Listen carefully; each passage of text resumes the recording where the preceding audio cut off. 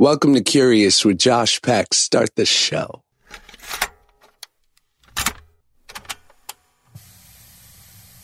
Welcome back to the Curious Podcast. My name is Josh Peck, and I'm your host, and your name is Listener, and that's what you do. You listen. And thank God for that, because then I'm just alone, talking into a microphone in my room, probably in my closet, with something like some sort of head covering, because I don't want like the government's sort of radioactive brainwaves to mind read my thoughts. And that'd be a sad day for me. And I think that if I relapse on drugs and alcohol, that could be a real reality for a guy like me. I'm sober 12 years, but when I wasn't, a certain level of crazy came out. I mean, I was always good old Josh. I wasn't one of those people where you look into my eyes and you're like, is he even there? Where'd he go? No. Understandably, I was still Josh, but I was not a great version of myself. Like, if this is Josh 2.0 talking to you right now, I was like Josh point 3. Like, Josh, I need a lot of work and perhaps some charcoal pills, a week of sleep, like 18,000 calories, and some prayer to get better. But I got all those things, and now I'm doing great. I'm a little bit overweight. I wish I was. I'm training right now for a TV show that I'm doing. I mean, I'm not training because we're in quarantine, but I'm like, I'm working out at home. I'm going for runs and whatnot, or whatever it is I'm allowed to do because the reasons. So I'm trying to stay in shape, but I'm trying not to eat like a big fat pig. And it's, it proves challenging. Listen, we all know my past, because I bring it up all the time. But we all know that I come from big people and that I was a big man myself at one time. But now, I've sort of gotten it. I'm sort of like at a resting level of fitness, which I feel good about. But then as soon as you're like, oh, I actually need to be like TV fit, like proper, leading, I feel corny saying that, but just a proper actor fit, like a little bit underweight and a little bit, cut up on the arms and looks good in a tank top and perhaps has like 3 out of the 6 abdomen muscles showing. It's work. It takes a lot of work. It's really not great. It's hard. And you can't eat the things you want to eat. And you have to work out more than you think you should have to. And I'm not enjoying it, but I'm doing it. And then there are mornings where I wake up where the lighting in my bathroom is just right. And I catch myself from like the perfect angle. And maybe it's because, when you wake up, your vision's not totally clear. And thus, like, I'll actually see my body with this perfect lighting and through very flawed eyesight and think, not bad, not great, not bad. And for a guy like me, not bad is a goal. So I'm flourishing. On today's show, Dave Rubin. Dave is an American conservative political commentator. He's a comedian. He just finished touring with Jordan Peterson all over the world. He has a YouTube show and a podcast called The Rubin Report, and he has a new book coming out, Don't Burn This Book, Thinking for Yourself in the Age of Unreason, that comes out April 28th. And I've actually included a link to buy the book in the liner notes, so check that out. Again, it's called Don't Burn This Book, Thinking for Yourself in the Age of Unreason. Now, the truth is that Dave and I don't agree on a lot. In fact, we agree on very little, but I think there's one thing that we both completely see eye to eye on, and that's having a safe place for healthy debate and discourse. And the idea that, when you're exchanging ideas, even if they don't align, it allows for a better understanding of where that person's coming from. And perhaps even if you don't walk away from the conversation agreeing with each other, you have a better understanding of the way in which their mind works and how they've arrived at the conclusions that they have. Dave and I met through our friend, Bob Saget, who both, had both of us at his wedding. And I don't mean to brag, but I know where your head went, which is like, wow, Dave and Josh went to Bob's wedding. Like, that must have been a very tough invite to get. They both must be pretty impressive, powerful people. And you're right. You're absolutely right. It is, and it was, and we did get invited. So I'm just, do with that what you will. But, I wanted also to have, some counterpoint on the podcast and have sort of just some healthy debate, hear a smart voice from the other side, because, I try not to be overtly political with this pod. I think the current political climate is so divisive, and so, there's so much tension that I try to keep this sort of like a safe escape no matter what you believe in.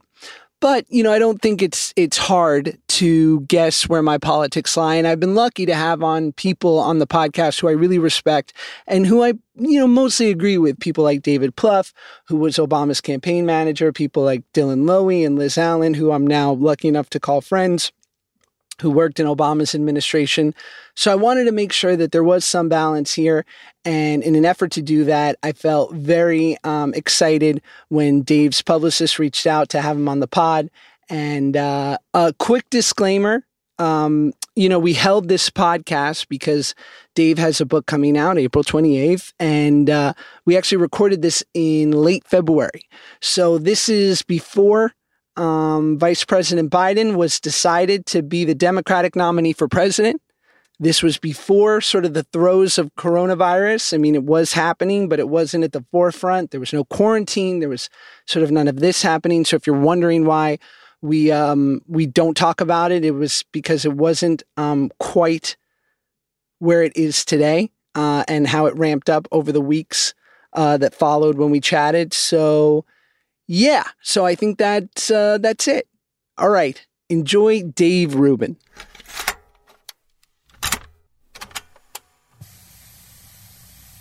Dave Rubin, come on! I've been watching videos of you. My buddy Simon. Shout out Simon, big fan, huge. Am I in any sort of trouble? Not at all.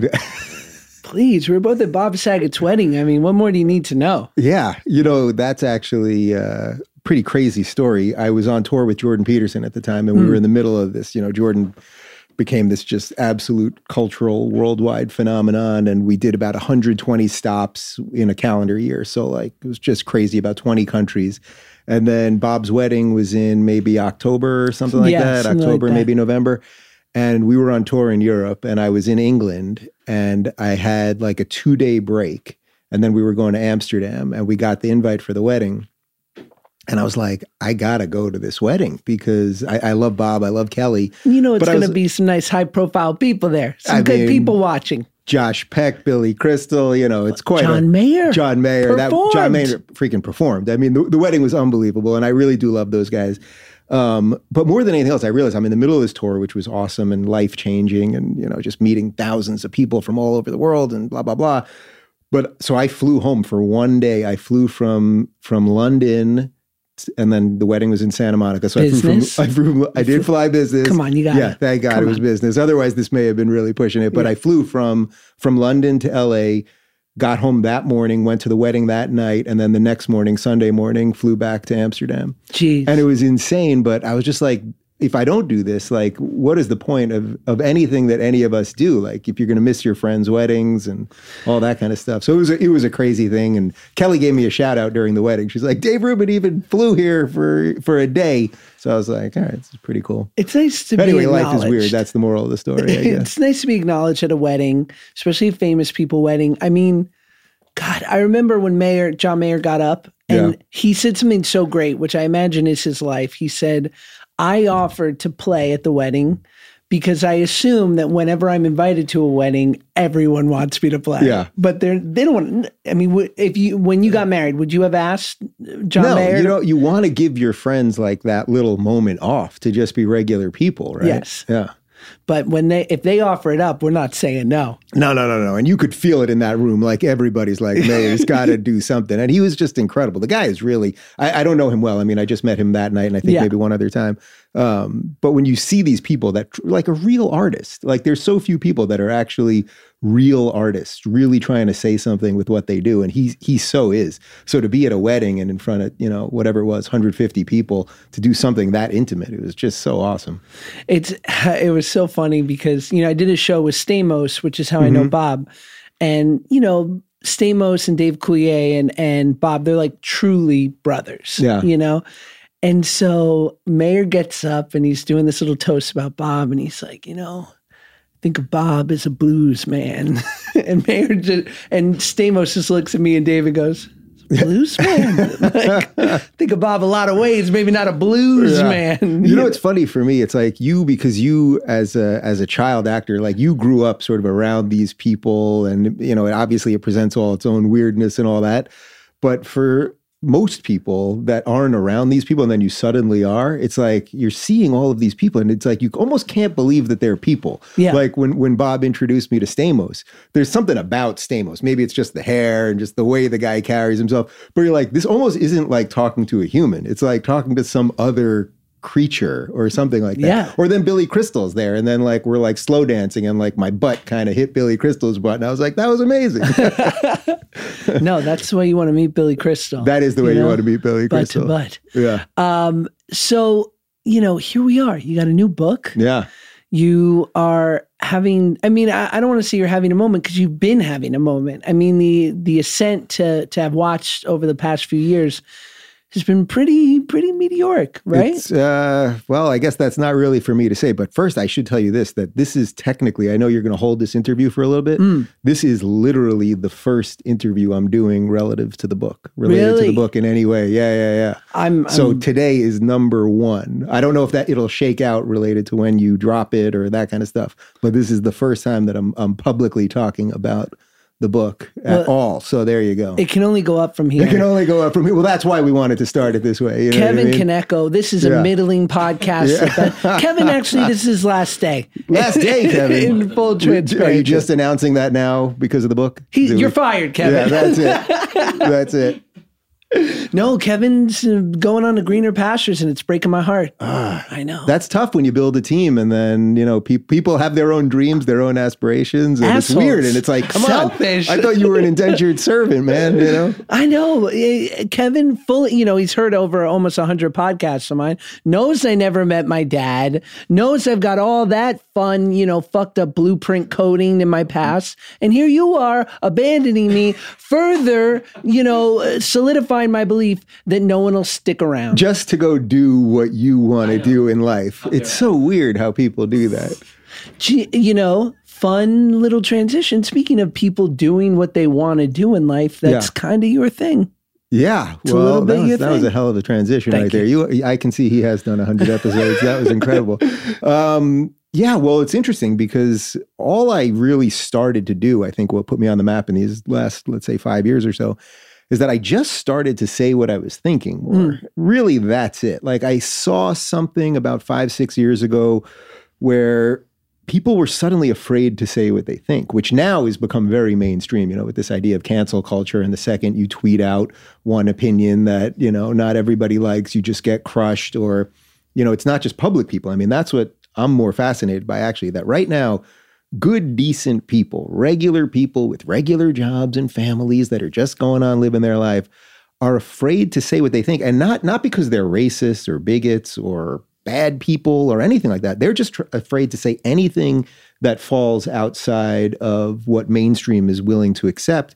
And they think if they tweet out one thing, that next thing you know, you're going to show up to your office and HR is going to go, oh, you said you supported Trump, or you implied you supported Trump, or you said there's two genders, or you said you're for low taxes or states' rights or some weird thing. And next thing you know, you're in a lot of trouble. And I started talking about that. And then really I started talking about identity politics, which I think is the most dangerous force, I think, across the Western world right now, that we walk around thinking that because you're white, that you should have this set of views, or because you're straight, you should have this set of views, or that because you're black or Muslim or Jewish or gay or whatever else, that somehow those immutable characteristics define you more than what's actually going on in your brain and how you behave and what you think and all of those things.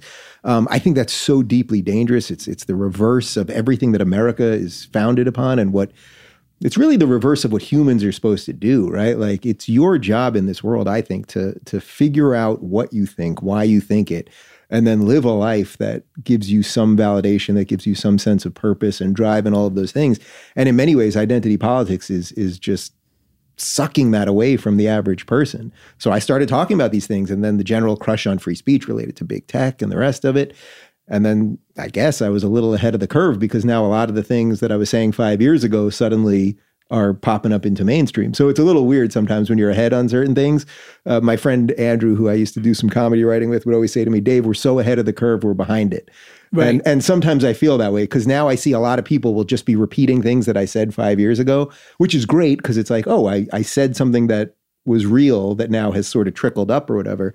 And then on the other hand, it's like, man, if just more people had been paying attention, maybe we wouldn't be in this weird spot. But I'll take it. It's fashion, right? Like all the best designers are getting ready for fall 2021. Yeah. Like today. It's the same thing. It is the same thing. You're projecting what's going to be popular in 18 months to 2 years. Yeah. And it's weird. And I think about it sometimes. It's like, what makes some people be able to see things ahead a little bit? Because all of this stuff that we're seeing now, everything that we're seeing politically right now, I don't know where you fall politically, and wherever you fall, even if we disagreed with literally everything, it wouldn't matter to me. From what I know about you, you're a good guy, and I love like getting into the differences of opinion and all that stuff. But I think what we've seen, where the left has just gone so crazy, the people that used to be for free expression and for freedom of speech and for liberalism, letting people live the way they want to, have now become sort of like the crazed, screeching people that they always used to mock, you know? And that's not even a defense of really what's happening on the right, which is a whole other thing. But I come from the left.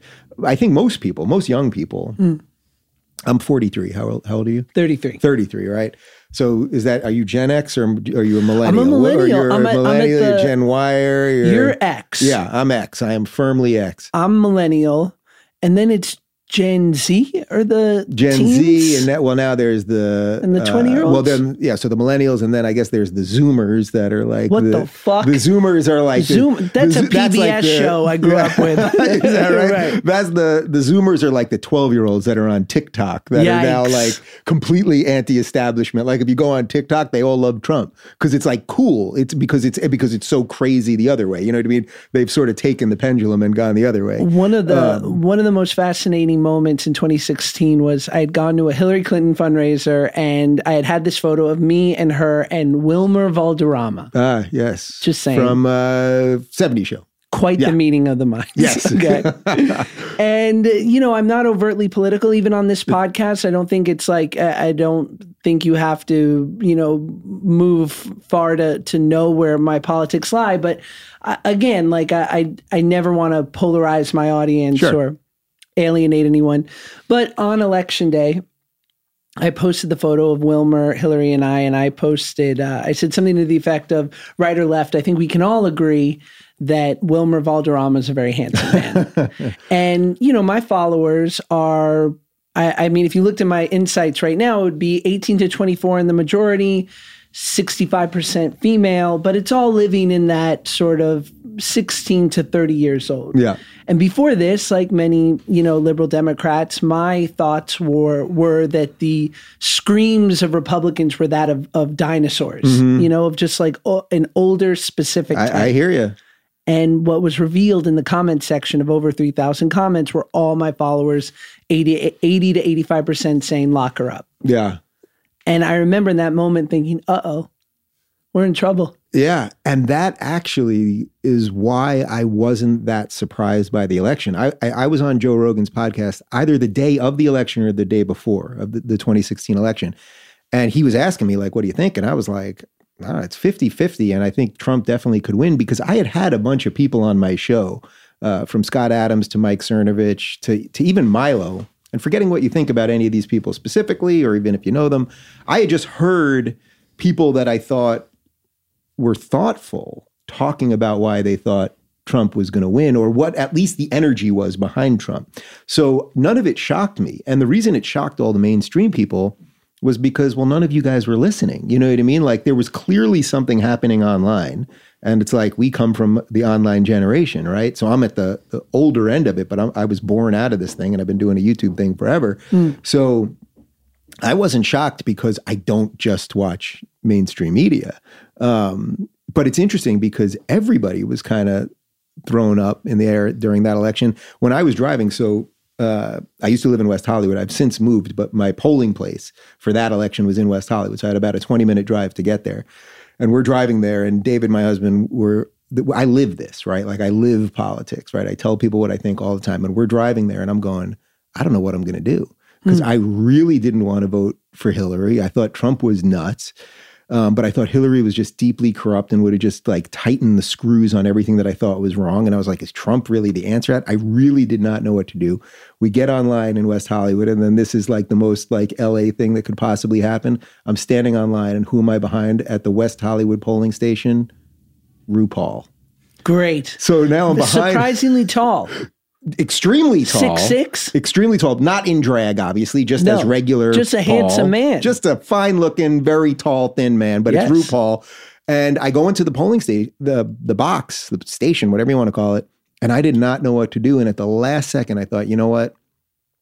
I'm in California, and unfortunately, because of the nature of the demographics here, it's not going to really matter what I do. So I did the one thing that I thought I could live with, which was I voted for the libertarian Gary Johnson, who I had on the show, and I would love to smoke a joint with the guy and go skiing with him. But he was a terrible candidate, just like couldn't even explain any basic thought that had anything to do with libertarianism. And he was just awful. But I was like, you know what? I can at least live with myself on that one. But that's a vote for Trump, right?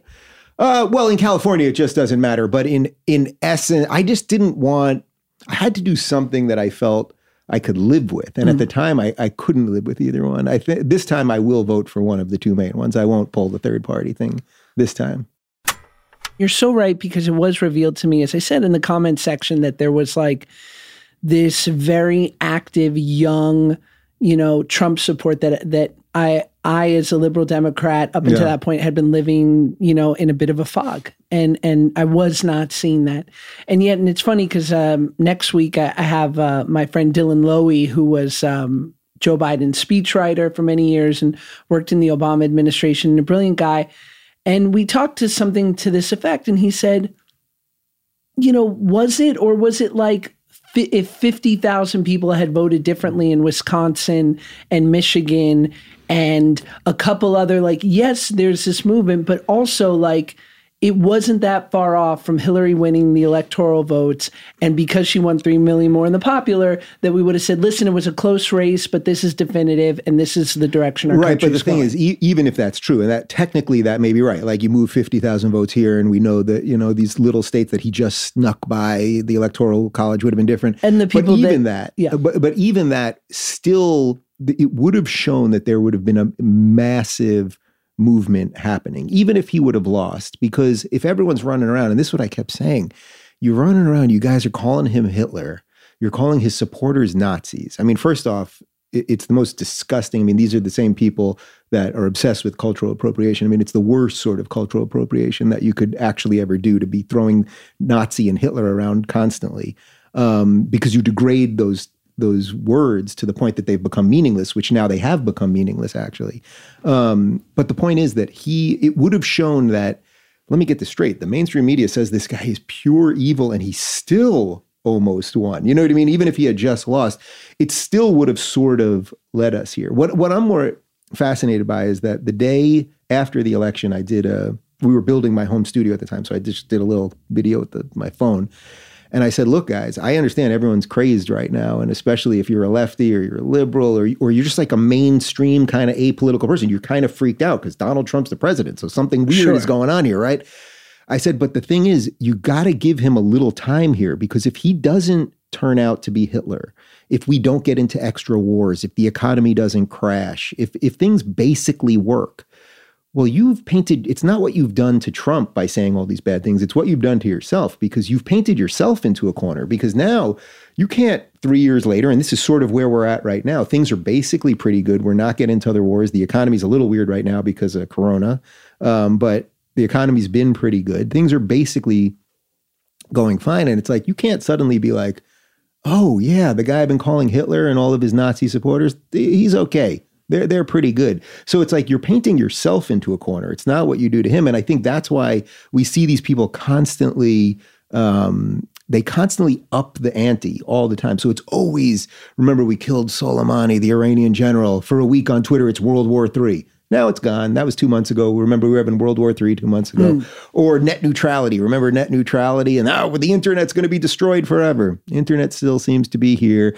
Like this one's a little ahead of you, but Y2K. Remember Y2K? And Sure. every planes were going to be falling out of the sky and blah, blah, blah.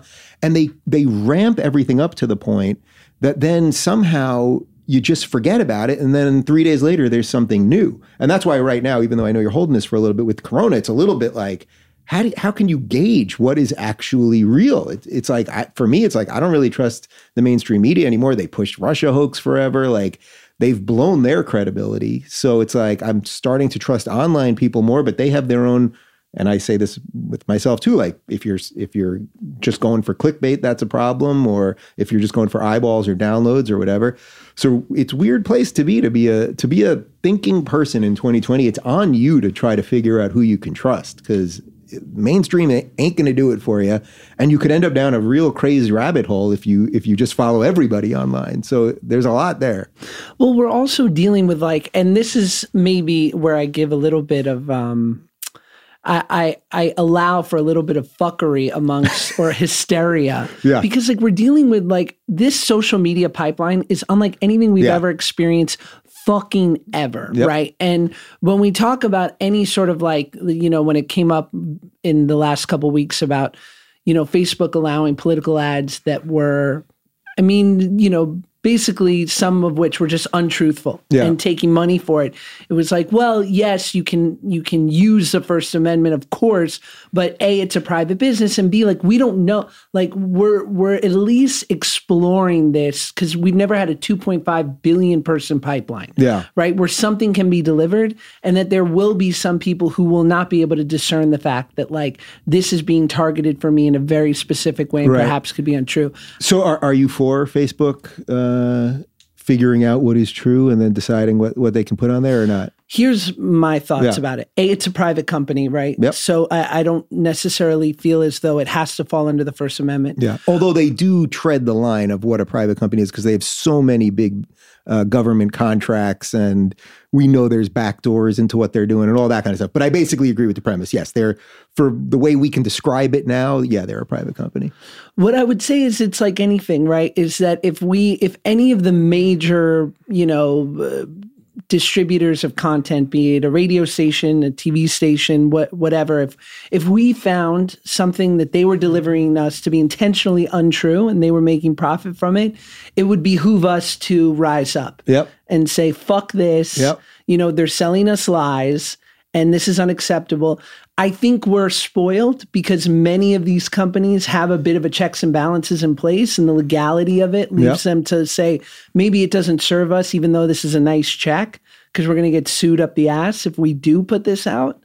But I think it would behoove Facebook to follow suit of what people in their position in a smaller way have done historically. Yeah, I think that answer is basically the right one. I mean, let's go on the assumption they're a private company, at least for the purposes of this. I mean, they are, and again, they have some weird things with the government, and they drag out Zuckerberg. Can you imagine being worth however billions, gajillions of dollars that he's worth, and every few months he has to sit in front of AOC and all of these ridiculous Congress people and ask questions, and none of them know what the hell they're talking about, and he has to answer their questions. But putting that aside, the idea that Facebook or some sort of big entity should be basically telling us what is true is so deeply dangerous. And it's not a game that they want to play, because, so if you were to say, if Donald Trump was to put out an ad that said there are two genders, there's male and female, those are the two biological genders. That's not anti-trans, actually. It's just they're biological genders. And then if you identify as a trans person and want to transition, you're not, the simple truth is you're not changing your biology. The trans activists won't let you say that. And then we get caught in this stuff about pronouns and all that. But would it be true or false? If you were leaving it to Facebook to decide whether it's true or false. So I saw Andrew Yang, who I've had on the show, who I think he brought some new ideas to the table. He was sort of a centrist, a little too big government maybe for me, but clearly a good human. And he was tweeting about how Facebook should be, arbiting, deciding what is true or not when they do these ads. And I wrote back to him on Twitter and I said, well, how many genders are there? And he didn't respond, but I think he probably got what my point is that I think ultimately your answer is right, which is it's on us these days. And that's what I meant before, it's on thinking people to have to decipher what the truth is through the noise right now. That is very different than at one time when we could sort of trust the news. But Walter Cronkite's long gone, you know what I mean? Like the mainstream media has just left, and we're looking at institutions that a lot of us think still exist in functional ways, and they've just been like rotted out from the inside.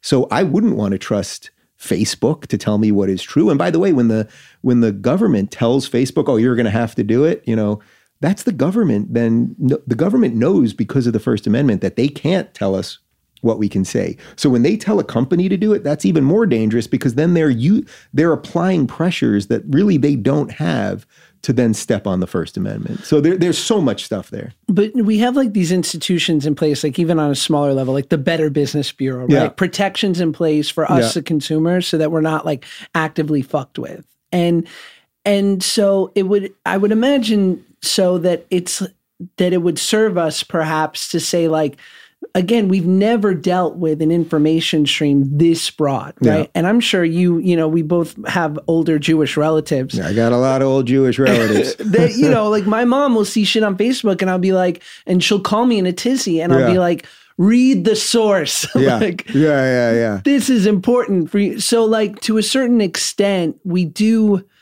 entrust certain watchdogs right. But what you're telling her to do is read the source. And that's right. And even that's not perfect too, because something could be good for a while. I see a lot of like online magazines or places, where articles are put up that are good for like a year, and then they start getting high on it. And so they want more clicks, and then they suddenly go down really quick. I've seen a whole bunch of those over the last couple of years. So it's really tough, but I think your gut instinct is still the right one, which is you have to figure it out. Like through the madness, you got to try to find a couple voices that you think are decent, and they might fail you at times. And then maybe you move on, maybe you don't, maybe they explain themselves.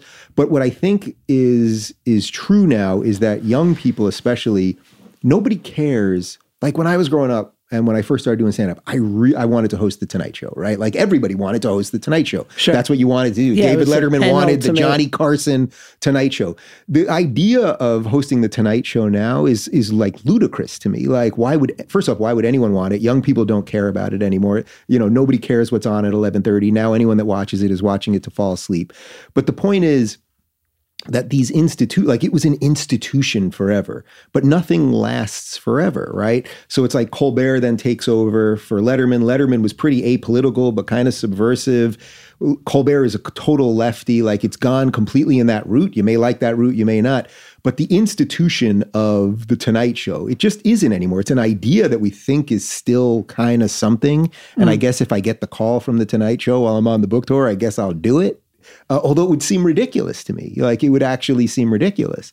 But you're doing it. But I would do it, right? I'm not going to be like, no, I'm not doing it, right? And my book people want me to sell some books. It would be bigger if you went on Joe Rogan. It would be way bigger to go on Joe Rogan. It would be way bigger for other people to do my show, to do your show. Like this is the new way people are getting these things, and it's not because we're backed by institutions. Like look at this room that we're sitting in, right? We're in a cool sound booth, but it's pretty small. There's no cameras. It's the two of us and your producer, and he's getting the hell out of here by the time we finish this thing. Please, he's already putting his shoes on. He can walk out in the middle of this. But this ability to communicate with people and no commercial breaks, and that I might trip over something I say here, or you might reveal something accidentally you didn't mean to. That is real. That's what people crave. Versus 6:30, ABC, NBC, CBS, all kind of saying the same thing. They slightly reorder it. And a certain amount of people just watch it because they always have. And I'm not saying all these people are bad. I'm not saying all the institutions are bad. But there is a reason they're all crumbling. And it is mostly their fault. It is just this morning I saw Chris Hayes on MSNBC. He tweeted out that basically in effect, that if you call it the Wuhan virus, that's racist. Now, first off, there are articles where MSNBC, his employer, is calling it Wuhan just from a few weeks ago. CNN's been calling it Wuhan. I mean, plenty of people have. Wuhan is not a race also. It's a city in China. Sure. And even if they called it the China outbreak or whatever, the China virus, that wouldn't be racist. That it's a nationality, not a race. That's also, but putting that aside, but this rush to make everything about race and to keep us just like angry at each other all the time. It's infecting all of the institutions. It's infecting colleges. I mean, Harvard now, they put these policies in place that if you're Asian, they want less Asian students. So they actually have policies that make it harder to be an Asian student. Why should we be punishing people based on the color of their skin or their ethnicity or their religion? I thought that MLK guy, remember that guy? He was totally against that. But for some reason, now we think it's okay. So, but ultimately what they'll do is they'll end up bringing in less qualified people, the Asian students who work very hard, who were never given anything. It's not like Asians came here from Korea or Japan or China and somehow were given some special package. They worked really hard. They studied. They care about education and family, and they've succeeded. Why would we punish people because of that? But that's how all of this is. That's why all of this is related. I do want to talk about that, but before we leave the Facebook thing, I want to ask you, we do have these institutions in place, right, where there is a certain level of trust and Malcolm Gladwell has talked a lot about this with his new book, where anyone who says they're good at spotting or catching a liar is fucking lying. We're terrible at it. Yeah. As the human race, we're awful at it. We believe 95% of things we hear on a daily basis at all times, because we have to. Yeah. Otherwise, we would literally be our rudimentary animal selves where everything is a threat at all times, right? So assuming that's true, that living in this world where any piece of information that comes in has to be properly vetted seems exhausting and not quite. But I don't know what the better option is. I don't know what the better option is. I don't like central planning. I don't like the idea. I like bottom up. So this is where I would say. So politically, I describe myself as a classical liberal, which I would be happy to get into. I would say it's a libertarian with maybe a little more of just a realistic streak, because if you go too far down the libertarian thing, you have no government, you end up in Mad Max. And I think there's an interesting full Ayn Rand. Yeah, and I think that, by the way, I think there's a really interesting intellectual exercise there. I think it's actually pretty intellectually clean and makes a lot of sense in a lot of ways. I just don't think it's the most realistic thing. And I would also say that classical liberalism, basically individual freedom, individual rights and human freedom with just enough government guardrails is exactly what the founders wanted. I think that's why America still, after 200 plus years, is the greatest, freest country that more people want to come to and nobody wants to leave, right? Lena Dunham's still here. These people don't leave. They never leave. Alyssa Milano's still here. They're all here. They never go. But where the hell was I going with that? There was a point in there somewhere. Oh, man. You'll get it. Yeah. Because you looked at me when I said Alyssa Milano, and I'm wondering if you guys are suddenly friends. That popped in my head. First of all, I've always wished I was friends with Alyssa Milano, but not necessarily for her politics. Because your eye kind of lit up when I said that. No, and then I thought, he's friends with Alyssa Milano, and then I lost my train of thought. I was thinking about the Joe Rogan joke where he said something to the effect of if the forefathers saw us 200 years, after, you didn't change shit. Right. We wrote it with a feather. Yeah, you know what? It is a good joke, and I saw it. Sure. But the premise I think is actually wrong, because it's not that first off, we did change it. We've added amendments and things over the course of years. So we've expanded people's voting rights and all sorts of freedoms, right? We always expand freedoms. We've never taken away freedoms, with the most crazy few exemptions to that, Japanese internment and things like that, which was a temporary thing. It was a horrible thing, but it was a temporary thing. We always expand more freedom, so Black people can vote and women can vote in gay marriage and things like that. Anyway, now I remember where I was going, which is that I believe in bottom up, meaning that I want you to live whatever life you want to live, as long as you're not infringing on my freedoms. And that's how I believe that everyone should live. And then we start with everything local. That's why states' rights are important. That's why you should care more about who your local congressman is, which I would bet something like 80%, if not more, Americans have no idea who their local congressman is. Ted Lieu. Yeah, there you go. Ted Lieu. You're lucky. Teddy Lieu. Lucky. Yeah, Ted and I don't West get Side along LA. very well. I would imagine. Yeah. But you should care about Ted Lieu in your district, right? And I won't name my congressman because I don't want people to know exactly where I live. Sure. But the point is that I believe that if you start from the bottom, you can build something up. I don't like central planning coming down below. And that's what the founders feared the most. We left a king who basically could do everything, make every decision for people. And this is the way, by the way, that I would want the internet to be, that we would have as much autonomy as possible. And I just don't trust that Facebook will do the right thing just because they have a board of diversity, or Google at one time, what was their policy? Do no evil, or we are good. Still is. Do like no evil. All of those things will do no evil. What is it? It's meaningless. It sounds good. But I think we're fed these days like just a lot of platitudes that all kind of sound right. We're for diversity. We're for all these things. We're for women. For women, it doesn't mean anything else. Everyone wants women to be equal and treated decently. I guess there's a sliver of people that don't want that, but like you're for women. Well, this is something you hear from like lefties. I'm for women. Well, are you for Nikki Haley? Are you for Sarah Huckabee Sanders or Meghan McCain or Candace Owens? You're for women that behave the way you want them to. You actually hate women who you disagree with. So there's just like a plethora of just like big slogans that we're hit with all the time. And that's why I would prefer that everyone just kind of stay out of everybody's life. And then we need some laws. We need some laws to make sure the states aren't warring with each other and make sure, property rights and things like that. But beyond that, I really think that's how most people want to live. I think that's how most people actually do live, with the exception of how we all behave on Twitter or something like that. This is something I'm fascinated about, and I don't know if you listen to him or maybe he's too far from your politics, but like I love Scott Galloway.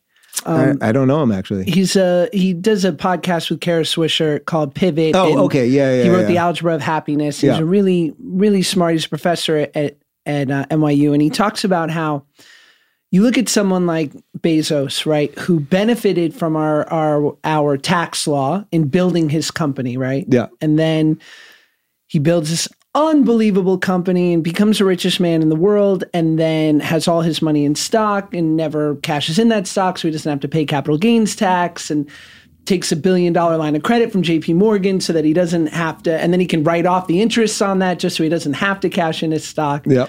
And basically, and then Amazon doesn't pay taxes. Now, obviously, the prosperity that they've introduced into the workforce and into America is massive. That goes without saying. Yeah. By the way, Amazon is paying taxes throughout the year. They're talking about income tax, but Amazon is paying payroll taxes and all sorts of other things. Sure. And the employees that Amazon creates all pay taxes too. But I get what they're saying. At the end of the year, Amazon's not writing a big check to the government. Yeah. But what Galloway says to a certain extent, it's like he benefited from these laws.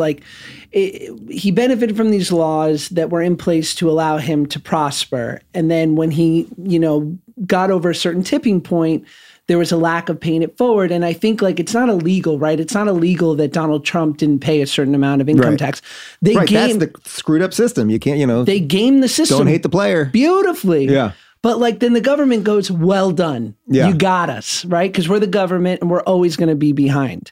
But now we're going to evolve and change it up a little. And everyone goes, oh, you're moving the line. Yeah. And they're like, you fucked us. Right. You gamed us good. And now we're going to change the lines. And guess what? You'll game us again in 10 years. Well, they will game them again and again. That's not but a good... to me, I don't consider that really an argument for government. It's an argument for the inefficiency of government, that government is always behind. You can only create a set of rules, right? So you create a set of rules, and then what a good player of a game. I mean, think about a video game. You learn how to play a game or a board game, anything, and you'll figure out the best way around it. So yes, I agree.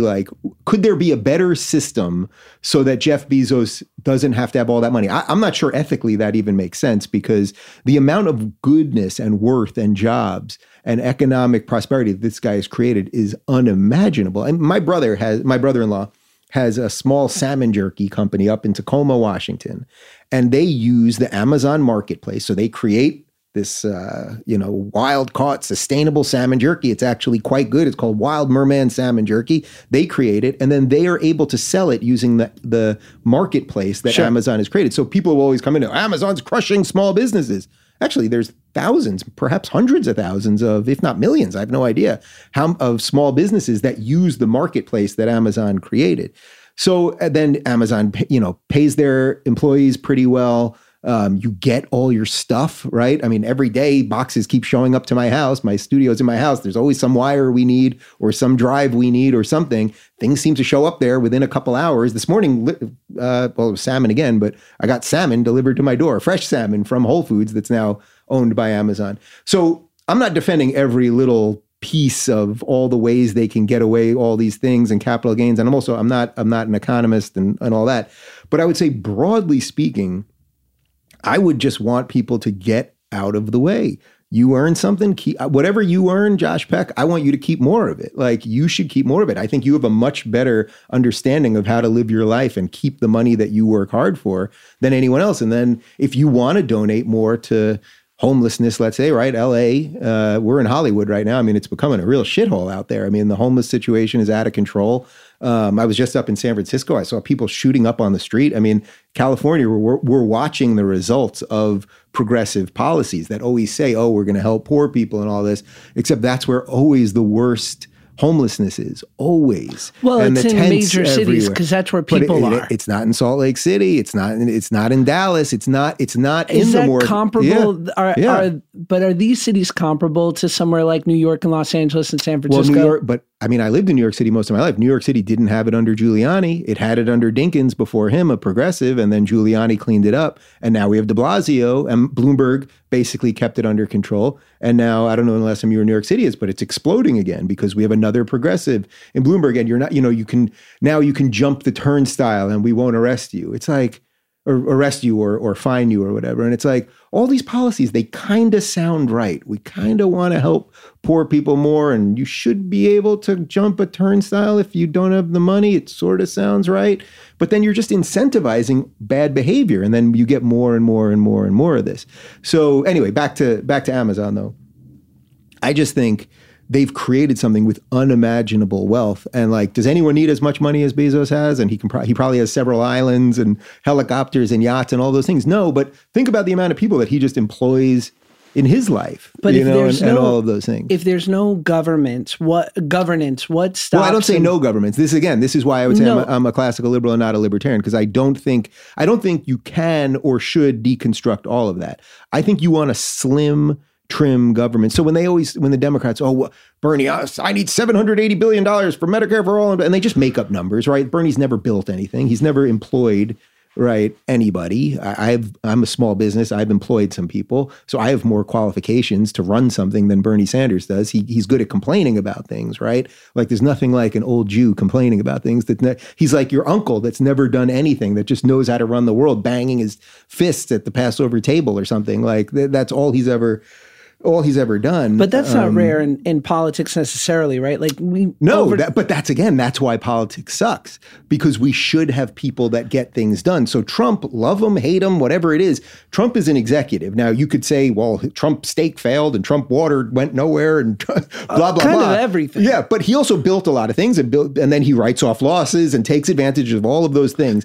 But I think most people would say Trump is willing to make decisions, right? Like, he makes decisions. And that's what the executive branch, right? The president is in charge of the executive branch. That's what he's supposed to do. But you and I growing up in New York know a lot of fucking people that are quick with responses. They're not always the best. No, they're definitely not the best. That's, for me, sometimes my a little bit of what irks me about the Trump of it all with the people that voted for him, because people are so fucking impressed with themselves that they saw their image in Trump. They were like, he talks like me and I'd be a good fucking president. The difference is, I don't want my president to be like me. Yeah. Like, I want my president to be measured, because I am the guy that's going to explode in road rage and be impulsive and like have moments and write the wrong tweet at times. I actually want my president to be a little bit more measured and thoughtful. Yeah, but the thing is, so I agree with you, right? Like, if Thomas Jefferson was alive, I would probably vote for Thomas Jefferson, you know what I mean? Who was writing incredible essays that were freeing the slaves, who, by the way, at the same time, he owned slaves and was having relations with at least one, which in modern day would be considered rape. So, they'll come for Thomas Jefferson one day, which they've tried already, or they'll come for everyone on Mount Rushmore, or they'll come, by the way, for Barack Obama, who the first time he ran for president, he was against gay marriage. So, they're building the Obama Library in Chicago right now. And it's like the progressives of 2040, when they find out that Barack Obama, the president in 2013, was against gay marriage, they're going to want to tear down his library too. So yes, would I like a president that everyone liked Obama, right? Like he looked good, he spoke well, it seemed like he was banging his wife, like all of it seemed very nice. But he lied in a lot of, Syria red line, and if you like your health care, you can keep it. But he lied the way we like them to lie. Like he lied through like, oh, you're a politician and you just lie about stuff. Trump lies every day, constantly. I have no doubt about that. He lies in a different way. But what I think about Trump sort of is that he's just doing the dirty work that all the liberals need him to do. Because Trump's not a far-right maniac. Trump's keeping the wheels on America. Like, Trump loves this country. Look how good it's been for his family. And I actually think that one of the biggest problems that Democrats are going to have come election time, and it's a little bit softer now because now that it looks like it won't be Bernie. But had it been Bernie, it would have been like this guy who I think actually dislikes America. He likes Denmark and Sweden. He likes these places that I don't even know if he's ever been to, that are tiny countries that are deeply different than America. And Trump would have just had to gone up there and been like, I love America. And Bernie would have been basically screaming how much he hates America. Like they can't, if you watch these debates, they can't say anything good about America. If it's Biden, putting aside the cognitive issues, which seem to be getting worse and worse, Biden, I think at least loves America. And he occasionally talks about the Constitution and freedom and things like that. So it'll be a little bit better. But in a weird way, I think Trump wanted Bernie, because then it's like, yeah, it's me or the socialist. Let's do it. But don't you think Biden, especially his surge over the last week and a half, speaks to the realities of and your take on things, and it's become more and more popular about, and your views on the left and the progressives, when the reality is... Yes, I'm having a bit of a nice moment here because people are starting to agree with what I've been screaming about. A little bit. I will say, I was listening to you at I think you were interviewed at Liberty University. Mm-hmm. And you talk about that, you qualify that with the PragerU guys. Is there a part of you that feels a little bit like Russia in World War II in the respect of they're like, let's just use them now. We're on the same side. But as soon as this fucking thing is over, Cold War, he's our enemy again. It's got to be in the back of your head slightly. I can't, totally honestly, there's none of that is in my head. I would say when this first started happening, so when I first started waking up and really seeing this identity politics thing with the left and seeing the creep of socialism and seeing and really understanding what is American versus the ideas that they're trying to import here. And then I started talking about it. I was absolutely shocked to find all of these people on the right that wanted to talk to me. Now, is there some level of, does it play well for them to have a gay person that agrees with them on some things? Is there a PR version of that plays well just at that level? Well, of course there is. But the idea that would define all of this, or that somehow all of them, everyone that I meet, again, I traveled, I'm about to go on tour again, but I traveled the country with Jordan Peterson, meeting all of these people, most of whom were conservatives, or I would say ex-lefties. It's ex-lefties that are now conservative, really. That they're all suddenly hiding their hatred of gays, really, so that because they have this one and he's going to slowly help them. That's like, it would be the same thing like Candace Owens. It's like if the right is supposed to hate black people, but they've embraced her. Is there some PR version, some veneer version of this that it is optically good for them? But guess what? There are incredible people, economists like Thomas Sowell, who I've had on the show, who's 80 some odd years old, who happens to be a black man, who's a libertarian economist who's been screaming about this forever. There's Larry Elder. There's my friend David Webb. These are just a few black conservatives that I could name. So I can't say that there's absolutely nothing to what you're saying. Is there some true, real Christian conservative out there that sees a utility in using a gay person for now and then we'll throw them under the bus eventually? I suppose that could exist. But to get to exactly where you started this, I went to Liberty University. I spoke in front of 14,000 evangelical Christians. Jerry Falwell Jr. up there, the dean of the school up there. These people were incredibly nice, incredibly gracious. Yeah, when I walked around campus after, did a few people say they were going to pray for me? Yeah, I don't know if they actually meant my sexuality. I think they say this to a lot of people. They were like, oh, I love what you do. I'm going to pray for you, meaning my continued success. But maybe some of them meant it about my sexuality. But I would say either way. The other thing is about this that it's almost like insulting to my own ability to think, to really go too far down that. Like, maybe I'm using them, you know, like if you really want to play it that way, like maybe I'm using them to make them a little saner. I'm not. But by the way, I mean, in the book, I lay out these differences I have. Like, to think about it, they know that I went up there, these evangelicals, forget gay marriage. They know that I'm pro-choice and they still invited me. Show me where that happens on the other side. It just doesn't happen on the other side. It doesn't. So it's a good question. It really is. And all I can do is consistently say what I think and hopefully find the right people along the ride that kind of dig it.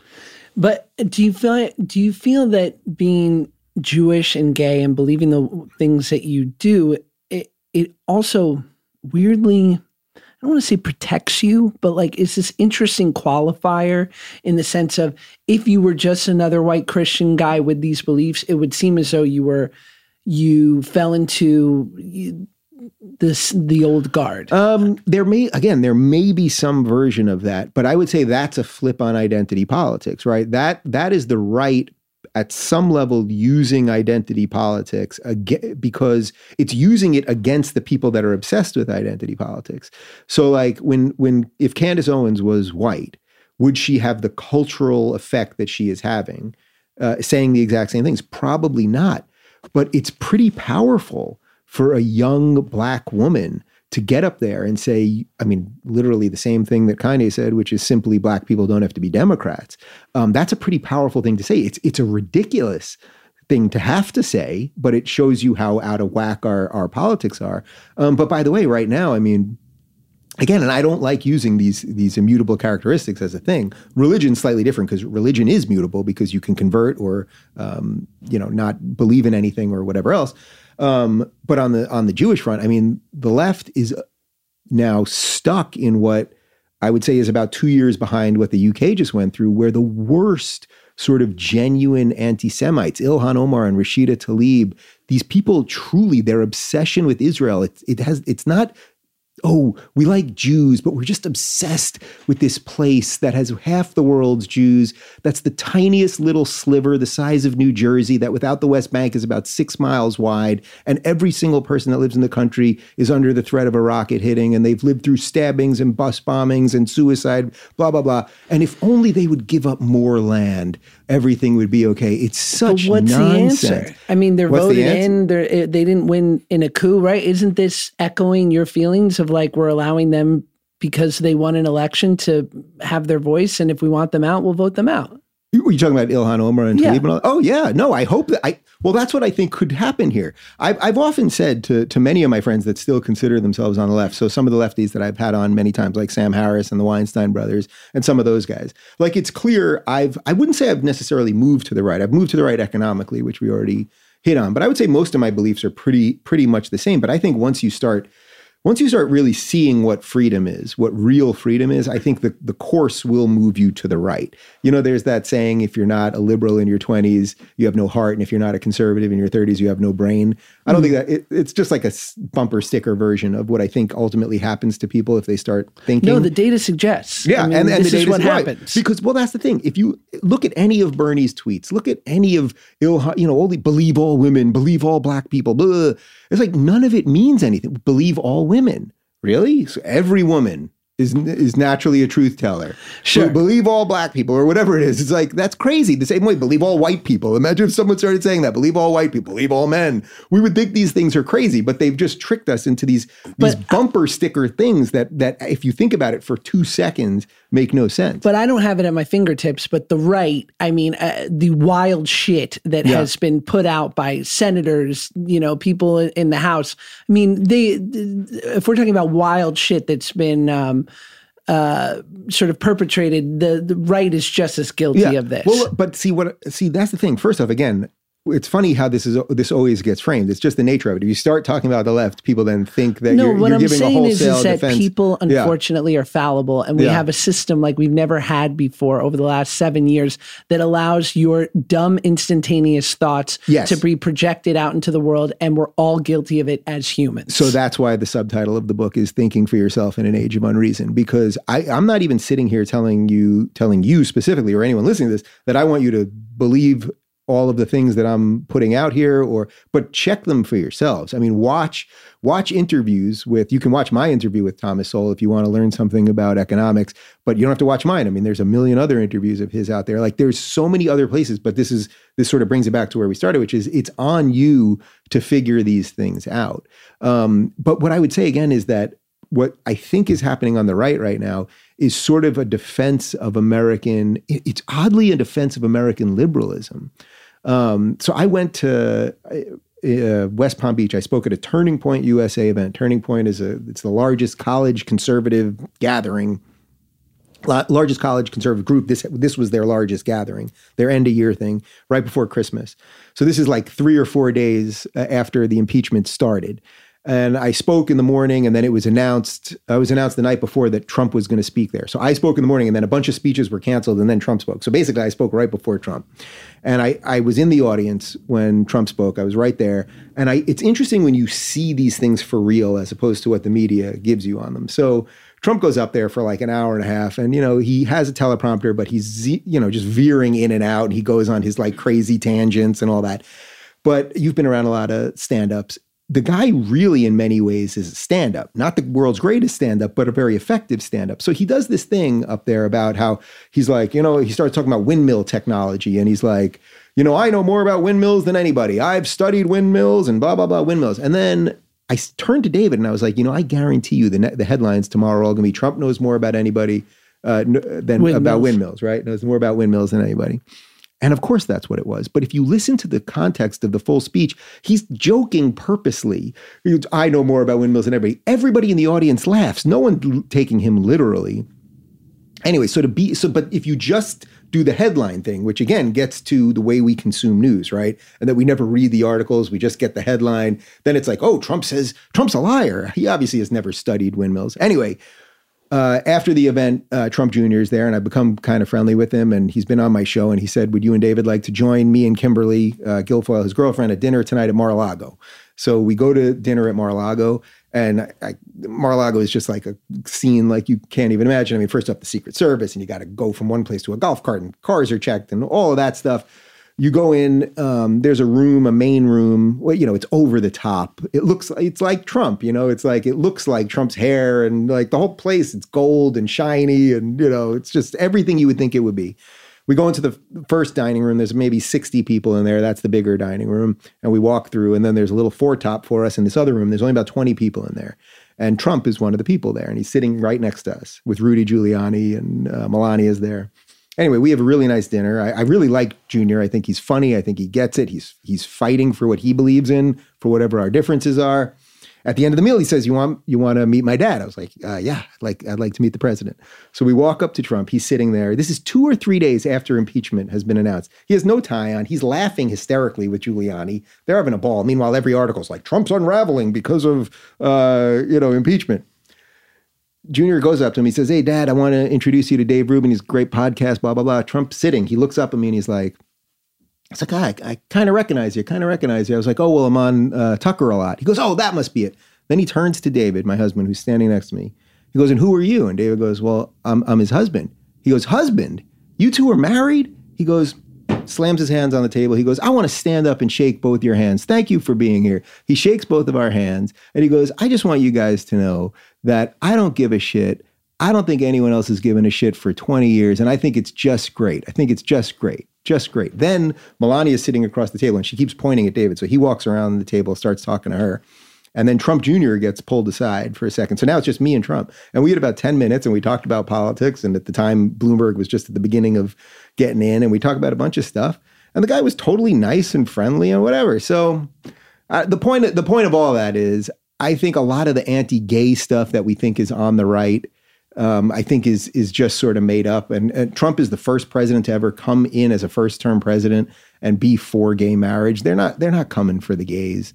They're really not. They're not. But, and it doesn't mean that there isn't, again, some religious somebody somewhere. But, we could play another version of this, which would be, that you've got Ilhan Omar and Rashida Tlaib and all these people screaming about gay rights. And do either one of their mosques ever have done a gay wedding? Of course not, right? Of course not. But no one's going to talk about that, right? I mean, it feels like a false equivalency in the respect of like, how did gay marriage get pushed through? Like, was it on any Republican agendas over the last? No. So I've talked about this many times. Republicans look, both sides often, almost always fail to live up to their standards. So I would have preferred years ago, Republicans, the libertarians really should have been screaming. The guy who really failed here was Rand Paul. Rand Paul is the number one libertarian in the Senate, and he should have been screaming for years about gay marriage, at least at a states' rights level. It would have been perfectly congruent with his set of ideas. I believe in states' rights, limited government. I want people to live how they want to live. He should have been screaming, but he has to remain a Republican for election purposes, so he didn't do it.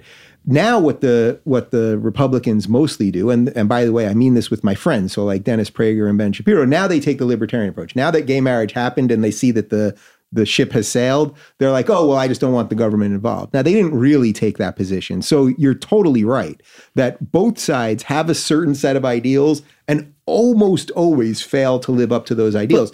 That being said, nobody's screaming about it.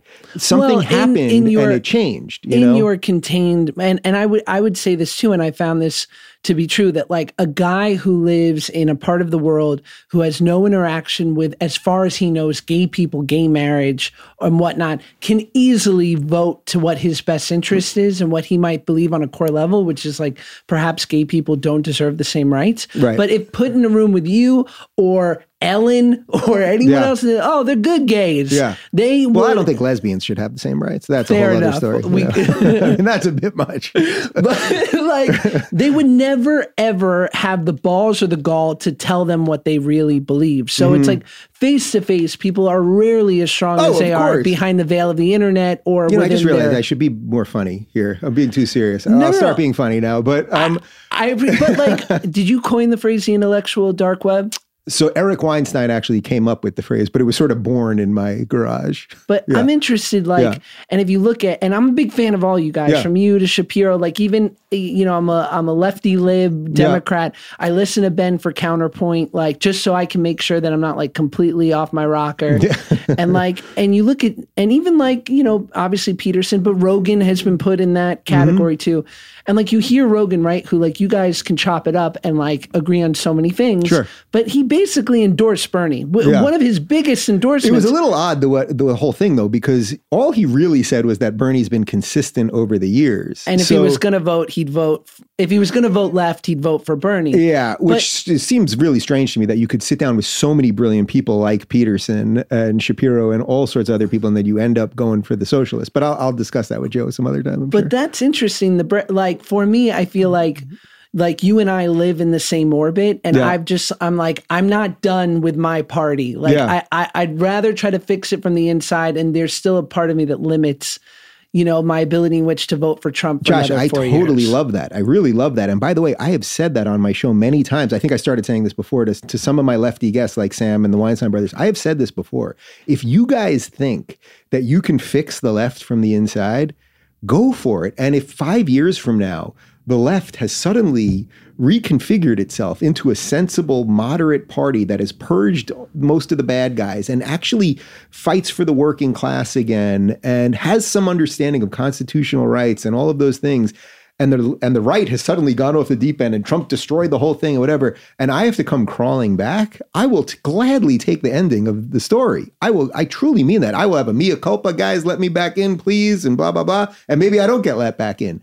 But I actually am completely okay with that. I've had this debate privately with many of those guys many times because they see me now as someone thought of as moving to the scary right? And it's like, well, I see fertile ground there. I see fertile ground with people like Dennis Prager and his wife came to my house where I am married with my husband for Shabbat dinner.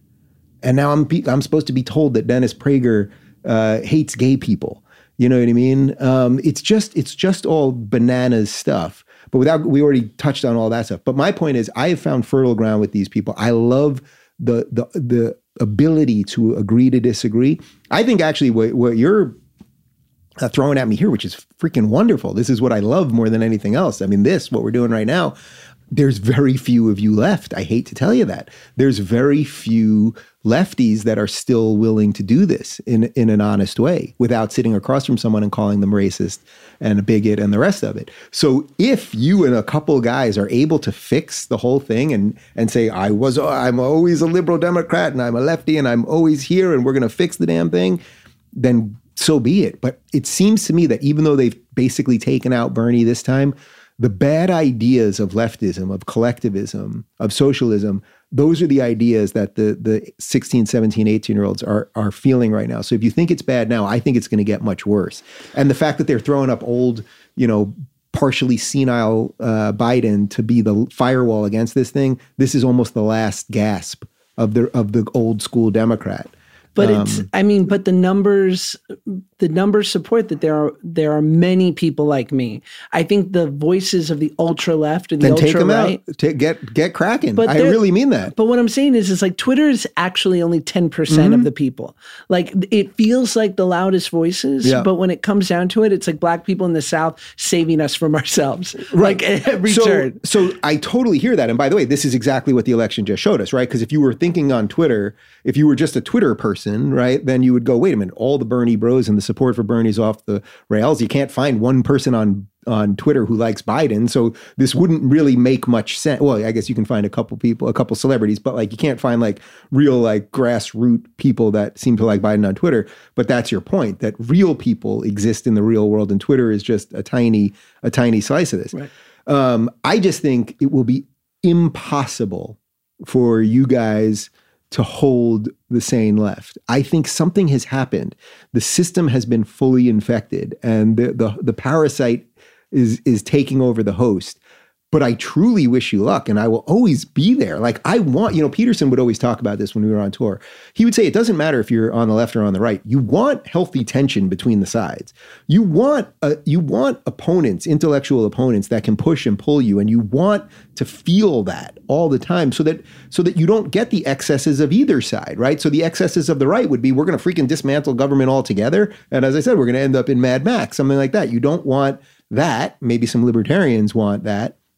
The excesses of the left are that the government is going to absolutely take over everything and control every facet of your life. So you want that push and pull. And by the way, the right-left thing is sort of played out at this point. I would say it's basically you're libertarian or authoritarian. I don't mean libertarian like from the Libertarian Party. I mean libertarian meaning you believe in individual rights, you believe in yourself, versus authoritarian meaning you think that somebody else, some sort of governmental bureaucratic something knows what is good for you, something like that. But you want that. You want that. So I think it's totally honorable and decent and the rest of it. I just don't see it anymore. But who the hell knows, But do you think it's slightly like, it feels a little idealistic when it like using your interaction with Donald Trump or, I don't know, Dennis Prager or like Shapiro in the respect of like that your interaction with them is a projection of what the feeling is in the country. Like, I don't.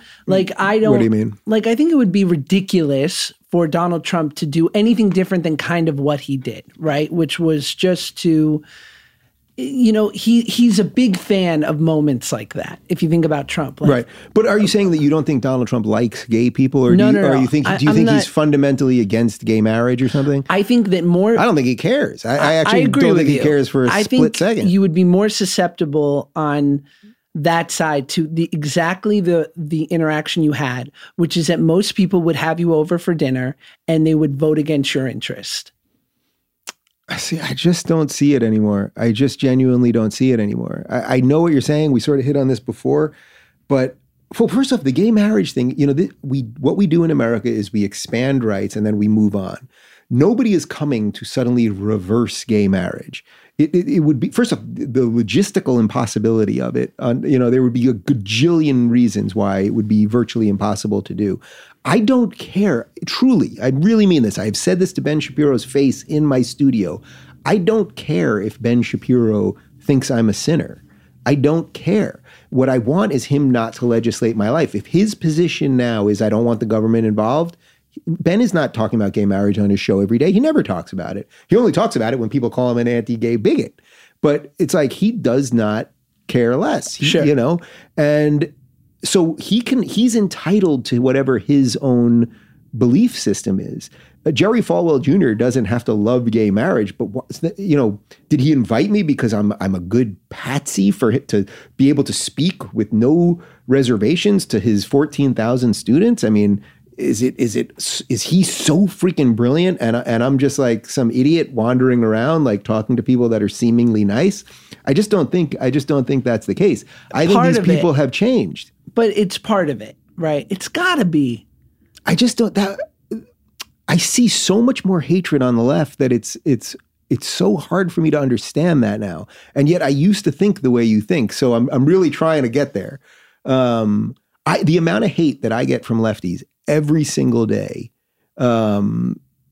is unimagiable. But I thought they're supposed to be for gay people. But they're not hating you for being gay. Well, no, a lot of them. Oh, you're a self-hating gay. I get that one a lot. I'm a self-hate. I must hate myself because I'm gay because other people seem to not care about my marriage and you guys are obsessed with it. But they want to use it as a cudgel. They want to say, see, we fought for gay marriage, so you better freaking stay on your knees forever. I mean, they really want gay people to stay on their knees forever. There's a gay joke in there that I'll just let be. But you know what I mean? That's what Kevin wants it. Kevin. But that's what they want. They think if we give you equality, we own you forever. That's why if you try to walk as a gay person, if you try to walk as a black person, Candace, you try to walk away from it once they've given you equality. They didn't give me equality. That's the thing.